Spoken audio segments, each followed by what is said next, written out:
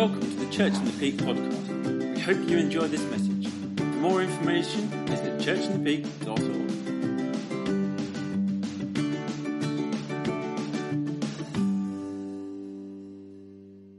So I'm going to welcome Brian Rice to the front now. There we go. Brian is going to be talking to us in his words, deconstructing Christmas hits. So we'll see what that has to entail. I have no idea. I really don't. And I'm glad I got his name right. So his name's Brian Rice. I know Brian. He's come to my house. I know him. But in the past 24 hours, I have not been able to get his name right. No. I've called him Ryan Bryce. I've called him Rice Brian. Quite like Ryan Bryce. I think Ryan Bryce is quite nice, yeah. But Bryce Brian, we'll hand you over to him and he's going to talk to us for a bit. I like the idea of Ryan Bryce. It's better than, I get lots of emails that say brain on it because some people are just incapable of spelling Brian. Somebody once said to me, is that with an I? I said, no, it's with an umlaut and a silent Z. Christmas. Brilliant. I have such... Isn't that such happy memories of Christmas? No one did tinsel like Woolies. I miss Woolies. I really do. But I have such happy Christmas memories, and when you get to this stage now, a certain point in your life, you can kind of reflect. I remember running behind a shiny red bike, gripping the saddle tightly, and watching those little legs pump away like mad before gently, almost serenely, letting go of the saddle and letting it go into the distance. I used to freak my postman out every time I did that to him. So, I love Christmas. I've got an issue, though, and it's with, like, the endless Christmas music that starts around about October. And it just gets pumped out into the shops, and it just keeps on going. Now that's what I call Christmas. They keep releasing a new album, but it's always the same songs. And after a while, the lyrics just wash over you, and you stop listening to the words. A case in point is this. So a local primary school decided to have a little karaoke session with the children, okay? And they put the words up on the screen. Come on, everyone, sit down. Fairy Tale of New York. By the Poogs. You scumbag, you maggot. No! Stop, Mrs. Jackson. And we don't listen to the words after a while. And we need to stop and pause just for a moment. Because it's been mad, hasn't it, up till now?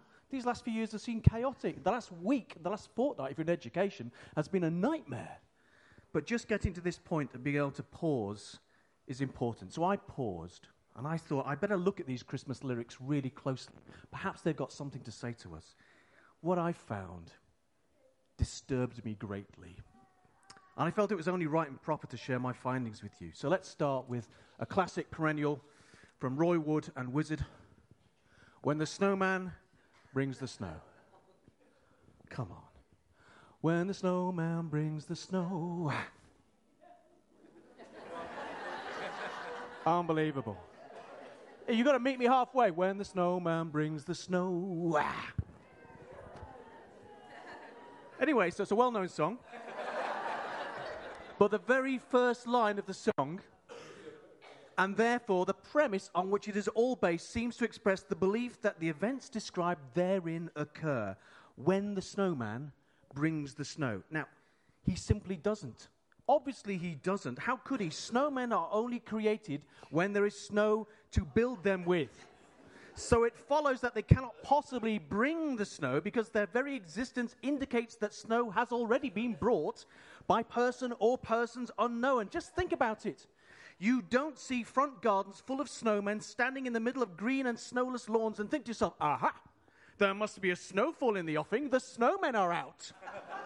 No, of course you don't. Ironically, had you said, when the snow brings the snowman, then you would have at least been on the right lines. A basic grasp of meteorology by Mr. Roy Wood is required. So I've taken the liberty of rewriting the lyrics for When the Snowman Brings the Snow, and it goes...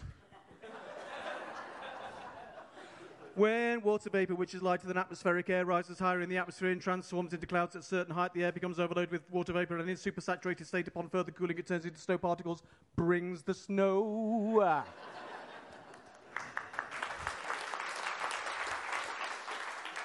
I realise it doesn't scan quite as well, but at least it's accurate now. Come on, Mr. Wood. And then, of course, here's another classic for you. You know it's Christmas So here it is. Merry Christmas, everybody's having fun. Stop now, stop, come on. It's not a karaoke session, just calm down. Now, when you look at these lyrics really closely, there's one line that says this: do the fairies keep him sober for a day? Yes, really, relating to Father Christmas. Now, I don't want to diss the big guy in the red suit, but I think Slade don't fully understand how he operates. The big issue here is this: in what parallel universe do fairies and Father Christmas exist? They don't. They are separate universes. Furthermore, since when was it the job of fairies to try and keep St. Nicholas in a prolonged state of sobriety so that he could operate a dangerous deer-propelled machinery? It is also inferred that he's not capable of maintaining his ability to drive the sleigh for more than a day, which may explain why he tries to do it all in one night. Otherwise, you get that. Now, Gavin and Stacey back on the screens this Christmas. Yay! Step into Christmas, Elton John. It's a weird one, this one, because he talks about getting onto turntables and all sorts of stuff. But he says this: step into Christmas, let's join together. We can watch the snow fall forever and ever. No, Elton. Maybe he was the very first person on the climate change bandwagon. I mean, I like a bit of snow thrown up against the door, if you catch my drift, but... Come on. I'm here all week. But I feel less positive about the possibility of infinite snow. It seems a bit creepy. We can watch the snow fall forever and ever. You will never have to leave. The snow will just fall and we can stay watching the snow endlessly fall. Maybe that's just my interpretation. And then, of course, you have this classic, Mariah Carey. Do you know what? This is 25 years old now. And it wasn't number one in the States until this Christmas.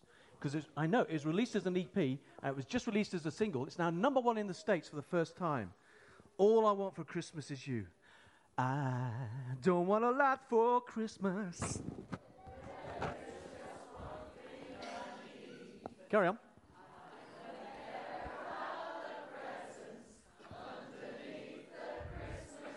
Now, that's okay, but Mariah gets a bit creepy. Anyone visiting Mariah Carey on their own at Christmas has got to be a bit worried, because she doesn't care about all the Christmas festive stuff. You imagine the conversation goes something like this: Mariah, how are you? I noticed that you haven't put a tree up. No. I don't care about trees. Oh, okay. Mariah, there's no presents. No. I don't care about presents either. Not fussed. Not fussed about trees, not fussed about presents. Okay. Just come in, close the door. Were you followed? No? Mariah, there's no other guests at this party that you've invited me to. There are no guests. It's just you. All I want for Christmas. Haven't you guessed it yet? Haven't you? I want you all to my own. All I want for Christmas is you. Ruin that song for you. Now, listen. Flashback, timeless classic. Do you remember this one? A ray of hope flickers in the dark. The Beth Mathis you're going to hear this year. Johnny Mathis, When a Child is Born. Hands up if you remember this song. Just a few of you. Thank you for joining me. It takes me back to a family Christmas. It was a 45 vinyl disc, and you used to stack them on stereographic things, and you could stack them like 12 deep, and they'd fall one at a time. I know some of you are saying, you've lost me now. But my mum and dad bought this, and in 1976 it was a classic. It was number one for ages, but a lot of people don't know that there was a B-side. Johnny, what was the B-side? It doesn't matter. No, Johnny, what was it? Okay, it's this. Oh, Johnny. Johnny Mathis, the B-side of When a Child is Born is that. So let's move on from that, Johnny. Move on. He didn't tell people that, but look, I love the lyrics here. A ray of hope flickers in the sky. A tiny star lights up way up high. All across the land dawns a brand new dawn. this comes to pass when a child is born. And there's a lot, I love this song because it's so full of hope and it's so full of joy. But then, towards the last verse, he kind of loses it and he says, it's all a dream and illusion now. It's all a dream. I've gone Mathis. And illusion now. It must come true someday, soon, somehow. All across the land dawns a brand new morn. This comes to pass when a child is born. Do you know what? All these Christmas hits, I've noticed that the gospel is sneakily snuck in to every single one of them. Look, have a look at this. This is amazing. Next one. These are 5 Christmas hits. 1, 2, 3, 5. I wish it could be Christmas every day. Oh, I wish it could be Christmas. Some of you started singing again, haven't you? Every day. And some people think, I don't want it to be Christmas every day because some of us can't stand the whole palaver surrounding Christmas. When the cards and the trees go up in the shops around about November, October, September. Yeah. In our house, my daughter would start round about July with Christmas, if she could. And I have to stop her singing carols round about March. She still sings carols right up to March. Every day can't be like Christmas Day, but in a sense it can be. The joy, the excitement, the hope, the dreams, the possibilities of a new and exciting future. All that it takes for it to be Christmas every day is to make Jesus central to the celebrations. Don't miss out on the best that Christmas has to offer. Consider this. Slade themselves sung this. Are you sure you've got the room to spare inside? And they're singing about the family coming. And you do have to consider carefully, if you're going to open up your heart to the possibility of new life in Jesus, it's worth asking, is it worth clearing out some clutter, making space for Jesus? Make space in your heart. You'll find it redecorated. John Wesley, who's a Methodist minister, talked about how his heart was strangely warmed when he met with Jesus. You find it redecorated, warmed, and renewed. And you might fairly ask, at what cost? Elton John already gave the answer. Step into Christmas. The admission is free. I love it, the fact that there's no collection. Mainly because I have brought no money. But the miracle of Christmas is this. And it's still a hard thing to get your head around. When I teach this, they say, well, that's ridiculous. That simply can't happen. But I believe this in my heart of hearts. God becomes a baby in Jesus. How vulnerable is that? That an almighty, all-powerful God just reduces himself down to an embryo. He takes on human form just so that we can see what God looks like, what God loves like, what God sounds like, what God dies like, so that we can be truly free. And the cost of this freedom is Jesus' sacrifice. And the admission for you, as Mariah Carey says, there is just one thing that you need. So these last few days, if you've been getting ready for Christmas, you've been asking yourself the question that we all have when we write our lists before we go out. Have I got everything I need? I'm sure I'm missing something. And even when you get back in the car after leaving Morrison's or Asda or Lidl, wherever you go, Waitrose, some of you, who knows? I don't. It's a privilege to let you know that that missing something might just be the thing that makes your Christmas complete. It is this. The final gift to complete your Christmas is Jesus in your life.